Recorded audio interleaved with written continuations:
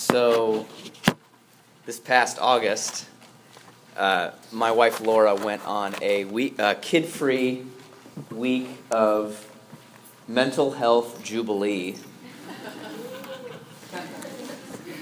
And she saw some really good friends, lifelong friends.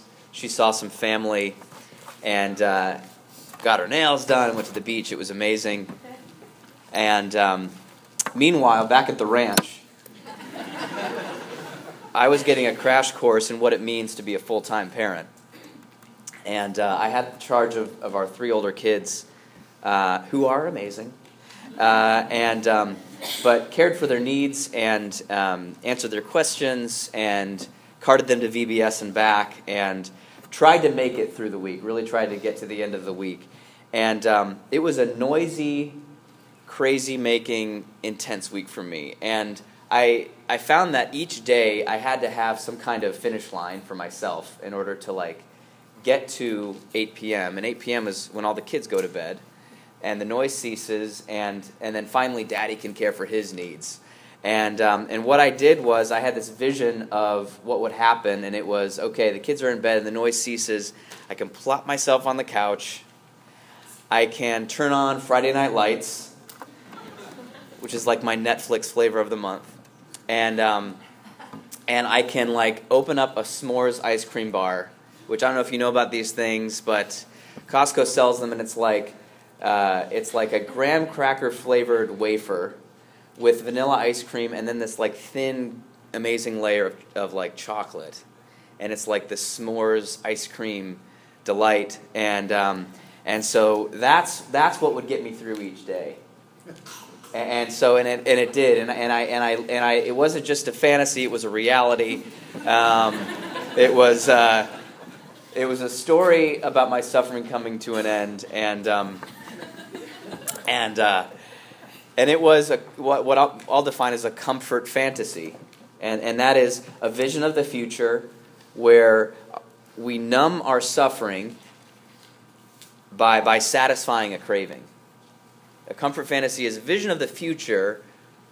Our imaginations, which can see the unseen, it's our God-given capacity to see what is unseen. We give ourselves a picture of the future where, oh man, our suffering is going to come to an end because there's a craving we have, and it's going to be satisfied beyond compare.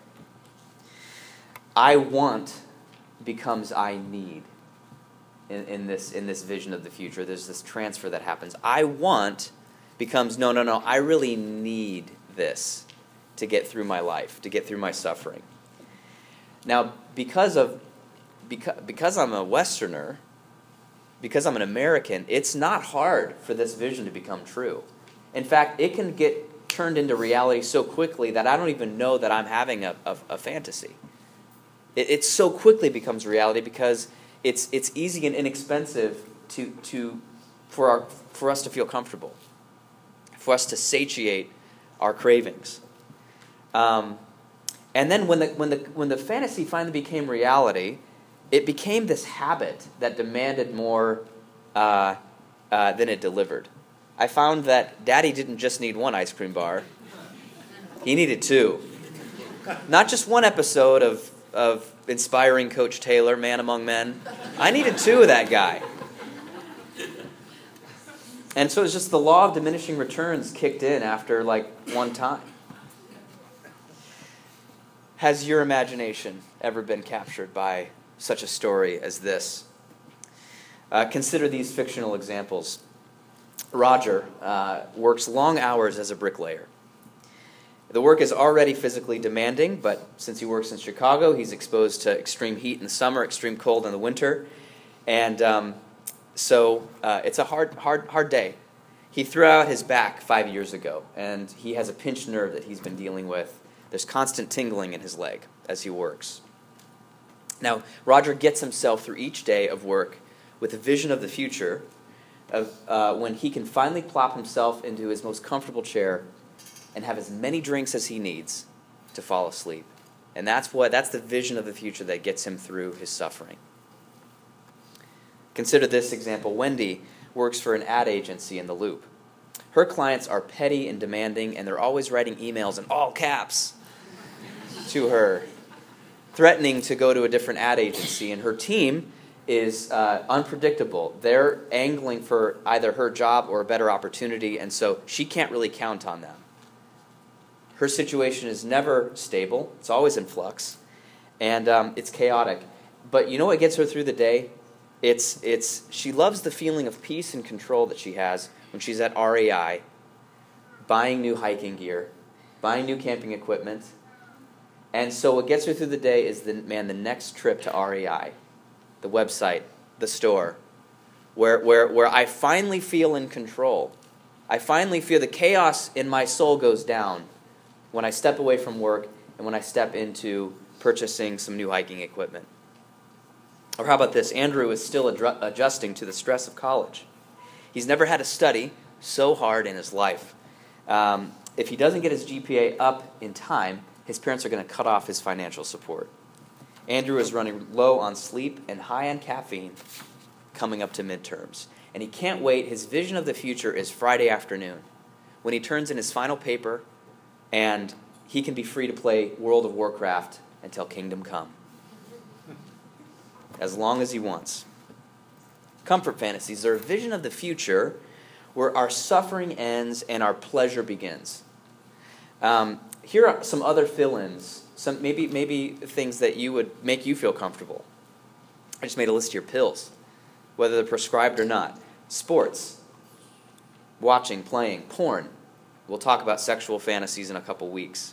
But it could be a comfort for you. Entertainment of any kind. Desserts, meals, shopping, fantasy football, trip to the spa, Facebook stalking, iPhone time.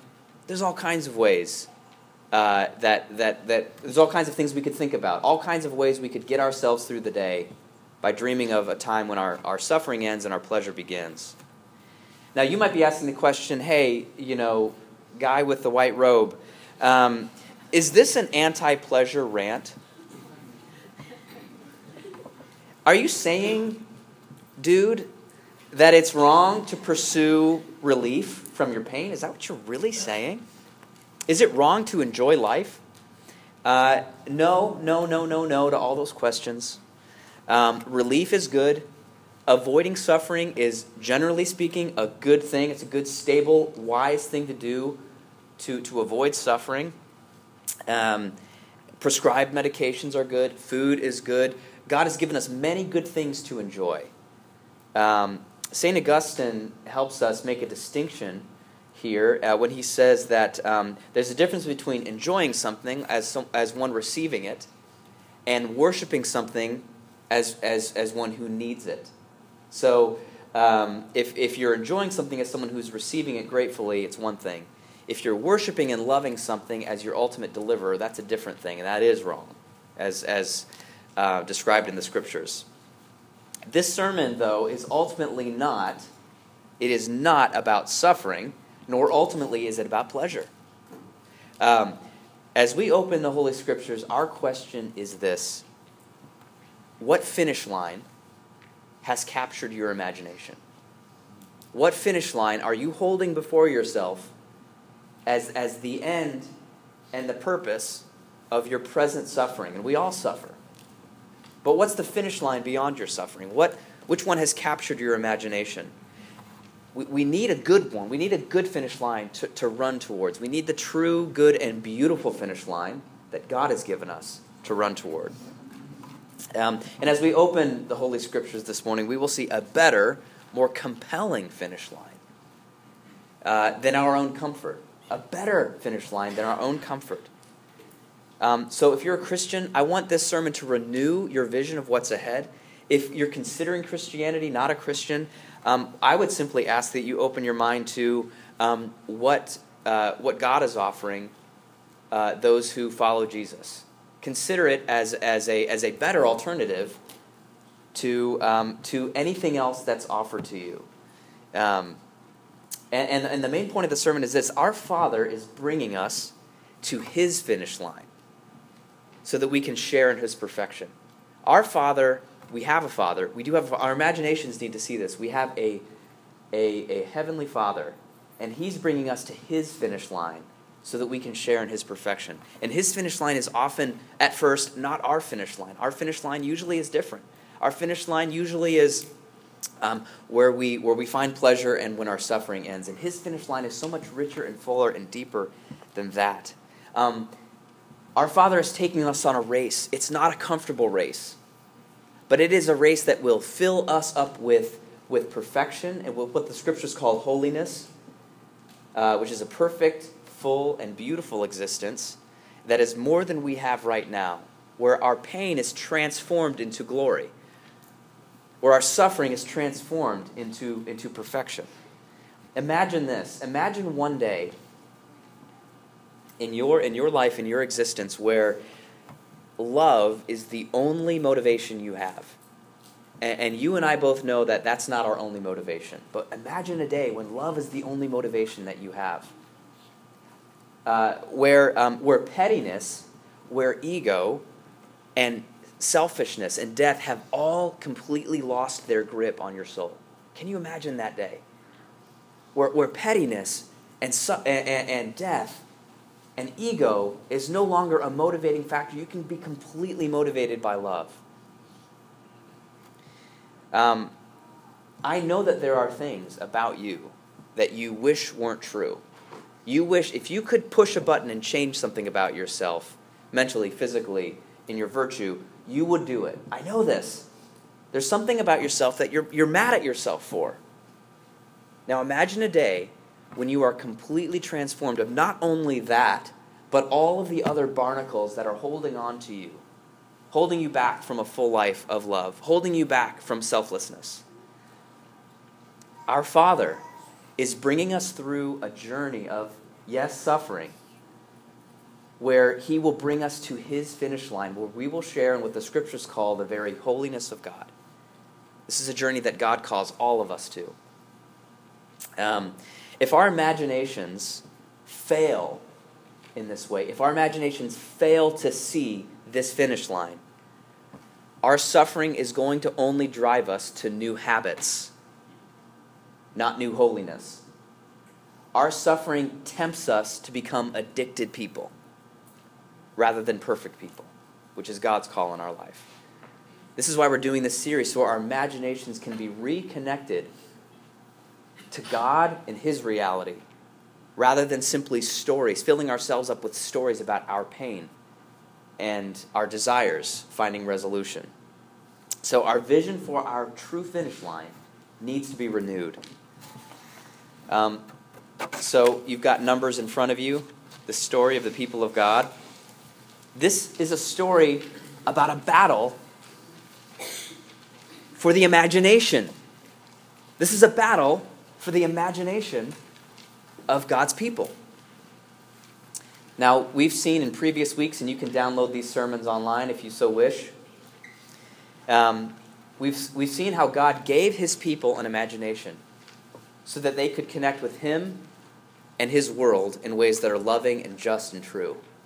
But in every case, in the case of Eve and Adam, in the case of Cain and Abel, they turned from that vision and they used their imagination to see something else, which is a story about desires and pain. A story about them becoming like God in a way that God had not asked them to. And the consequences of that led God's people ultimately to slavery. They became slaves in a land called Egypt. And then God called these people out of Egypt on a journey to what he gave them as the promised land. A land of fullness, a land of richness, a land where they would be renewed as God's people. But the people of God, in the process, stopped seeing the promised land. Look with me at Numbers 11, verse 1. The people complained in the hearing of the Lord about their misfortunes. They complained in the hearing of the Lord about their misfortunes, about their suffering. You see, the journey that God had led them on in the wilderness was very similar, and we've talked about this before, very similar to detox. And if any of you have been in rehab, you know what detox is meant to do. Detox is meant to break the chains of slavery on your life, to break the haze of slavery, whether it's slavery to sex, slavery to alcohol, slavery to drugs of some kind. Because when you are a slave, you're not on a journey anymore. You're simply in a haze. You're simply in a haze that deadens your pleasure and deadens your pain. You're stuck. You're not moving anywhere. And what detox does is it puts you in an environment where you can no longer turn to your addictions for comfort. It makes you uncomfortable. It gives you what feels like misfortunes. But along the way, it's taking you on a journey of purification, a journey of hope, a journey of wholeness. And that is what God was doing when he was bringing people out of Egypt. He was bringing them out of the comfort of being a slave. And it is comfortable. If any of you have been a slave of any kind, to any substance, there is a strange comfort about slavery. You don't have to live as a whole human being. You can simply live in response to something else or someone else that is calling the shots from sunup to sundown. And there is a strange comfort in that kind of slavery. God is calling them out of that comfort and out of that haze, and in the process they are complaining. Here's what they said in verses 4 through 6. Now the rabble that was among them, and commentators think that this was referring to a portion of the Egyptians that joined the people of God in their exodus, had a strong craving. And the people of Israel also wept again and said, "Oh, that we had meat to eat." And here's the comfort fantasy. Here's what's going to get them through. "We remember the fish that we ate in Egypt that cost nothing, the cucumbers, the melons, the leeks, the onions, and the garlic." Now, what's interesting is that this is a pretty healthy thing to be imagining. I mean, if you're going to have a comfort fantasy, guys, this is pretty much, this is the strict paleo diet, as best as I can understand it. Now, don't go crazy on the melons, but it still is. I mean, this is perfectly, you have a meal like this, you're going to be hungry in 90 minutes. You're going to feel great and everything. So, this is pretty healthy. And again, it's not what they're dreaming about per se. It's what they're not dreaming about. It's what they're not dreaming about. See, here's what they're saying. They're saying, "You know what, Father? We reject this journey. We want to turn in on our numbness and feel okay again. We don't like this suffering. We don't like the fullness that it's bringing us. We want to go back to Egypt where it's safe. Yeah, sure, we were slaves, but we got free food. Things were defined for us. We can't see the promised land. What is this promised land? It's what they weren't seeing. They weren't seeing the Father's finish line of holiness and perfection and flourishing. They were seeing their own finish line, which is simply that their suffering was over.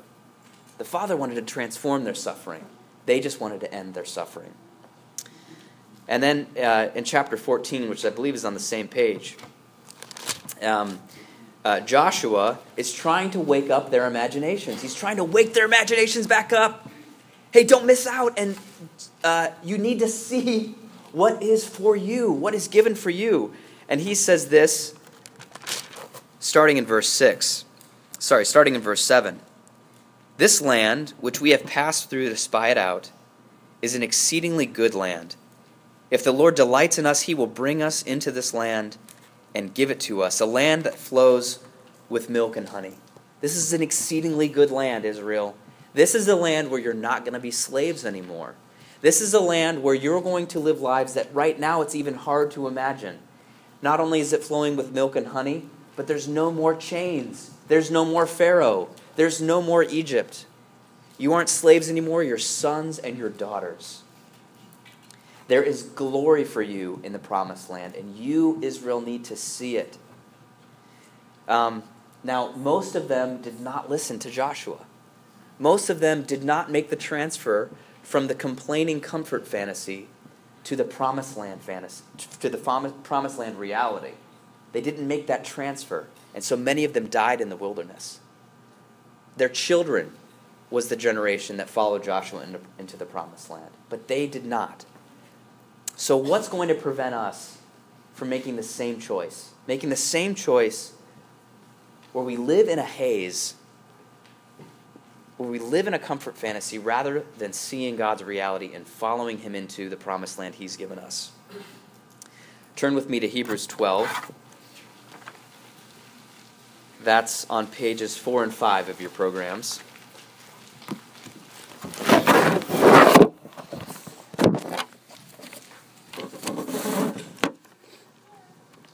Hebrews 12 says this, "Therefore, since we are surrounded by so great a cloud of witnesses," and these are the people who have run the race that we're supposed to run, but they've done so faithfully, "let us also lay aside every weight and sin which clings so closely." Now, let's stop here and just make the observation that our addictions, whether they be to sugar or pornography or entertainment or alcohol, have a way of clinging closely to us, don't they? They have a way of getting inside of us and wielding control and using us like a puppet. It's almost as if some of the things that we get attached to and addicted to can play us like marionettes, like puppets. And we're simply responding and reacting to these things which get inside of us and control us. They act as barnacles that attach to us and take our life and weigh us down. How do we lay aside the comforts that have become addictions, that have become for many of us habits? Patterns, even resentments, even emotional habits, things that we've talked about previously in this series. Or even inability to love, inability to be unselfish. That clings to us, doesn't it? It weighs us down. It keeps us from being free. So what's the solution? How are those things laid aside? The writer tells us that the barnacles fall off when we look up to Jesus. He says this, looking to Jesus, the author, the founder and perfecter of our faith, who for the joy that was set before him endured the cross, despising the shame, and is seated at the right hand of God. Friends, when Jesus went the way of the cross, rather than the way of comfort, he did that for you. He did that to make you free. When he was raised to life, that victory is for you, to make you free, to bring you to perfection, to bring you to God's promised land. When he ascended to what the scriptures say as the right hand of the throne of God, do you know what he does there? He intercedes for you. He prays for you. He advocates to the Father on your behalf. He's made a way for you to pray. All of that was for you. All of that was for us, for the people of God.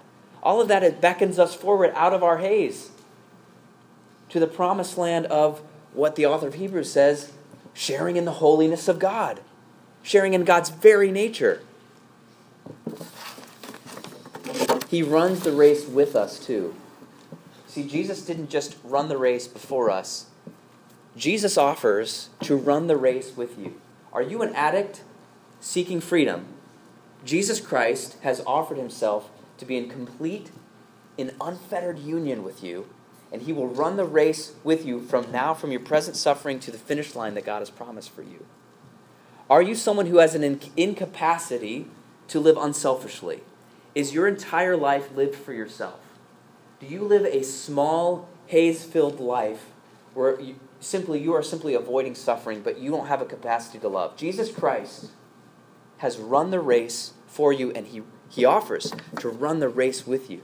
He offers to limp with you to the finish line. And we do need to limp. He offers to go to rehab with you. He offers to go with you in your first baby steps of following Jesus, following the Father to the finish line, where you're completely free to love, where you eventually will be completely perfect. Jesus Christ ran the race for you, and he offers to run the race with you, even this morning. And this is grace, friends. This is grace, and grace is what we need to be free of our addictions. Grace is what we need to be free of our comfort fantasies. Grace is what we need to see the finish line that God has put before us of absolute perfection. It is grace that we need. We cannot peel the barnacles off in our own power. They come off as we look to Jesus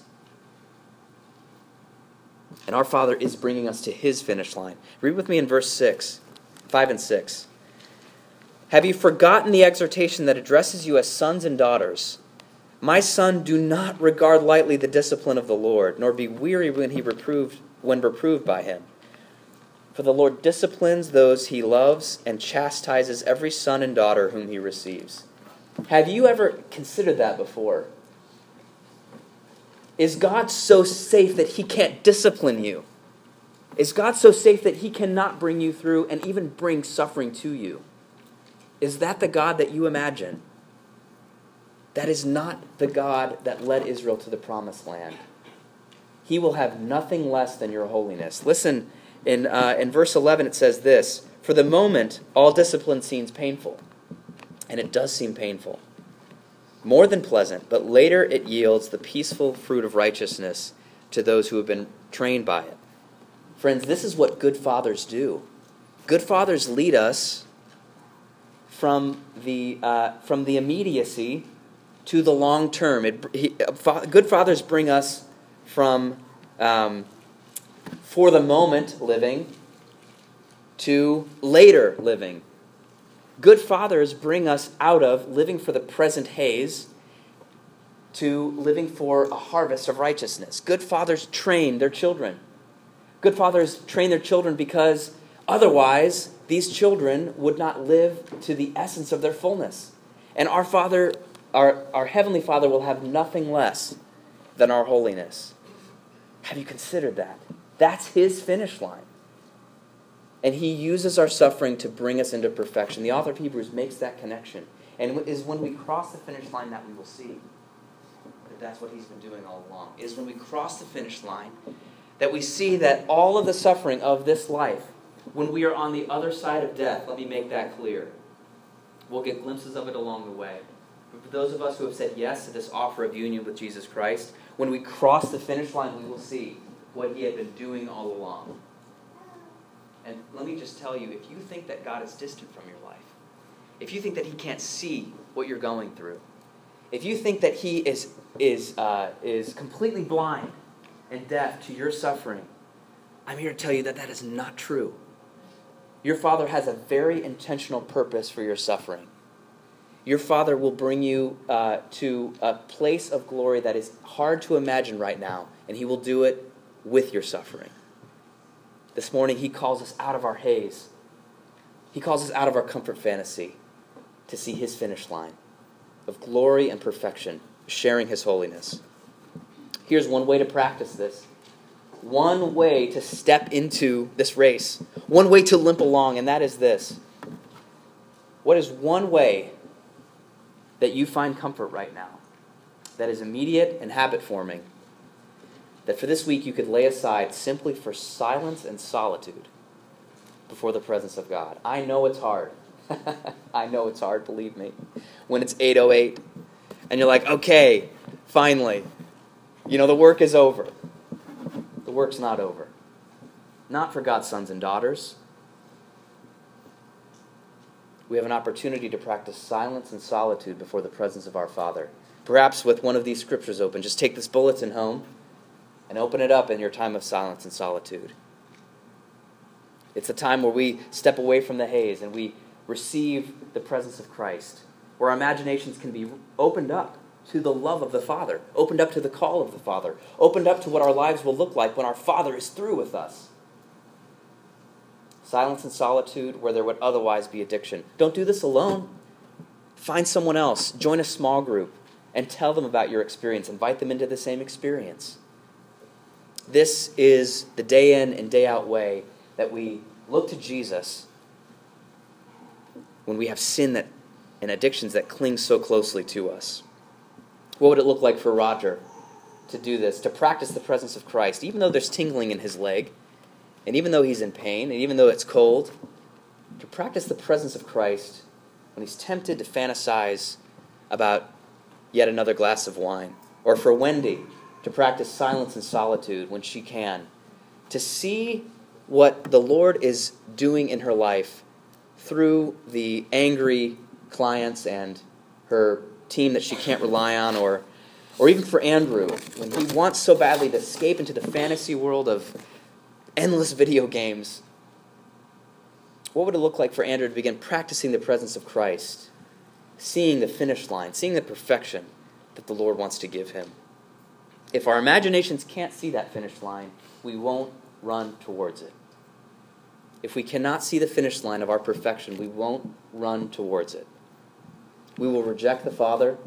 We will reject his finish line. We will reject the journey that brings us there. Friends, we have a great cloud of witnesses and a faithful high priest, all of them cheering us on. Let us receive the grace of our Father so that we may share in his holiness. Let us come out of our comfort fantasy and with our lives and our imagination step into the incredible, perfecting, holiness-making reality that is ours in Christ. In the name of the Father, and the Son, and the Holy Spirit. Amen. I invite you to stand with me.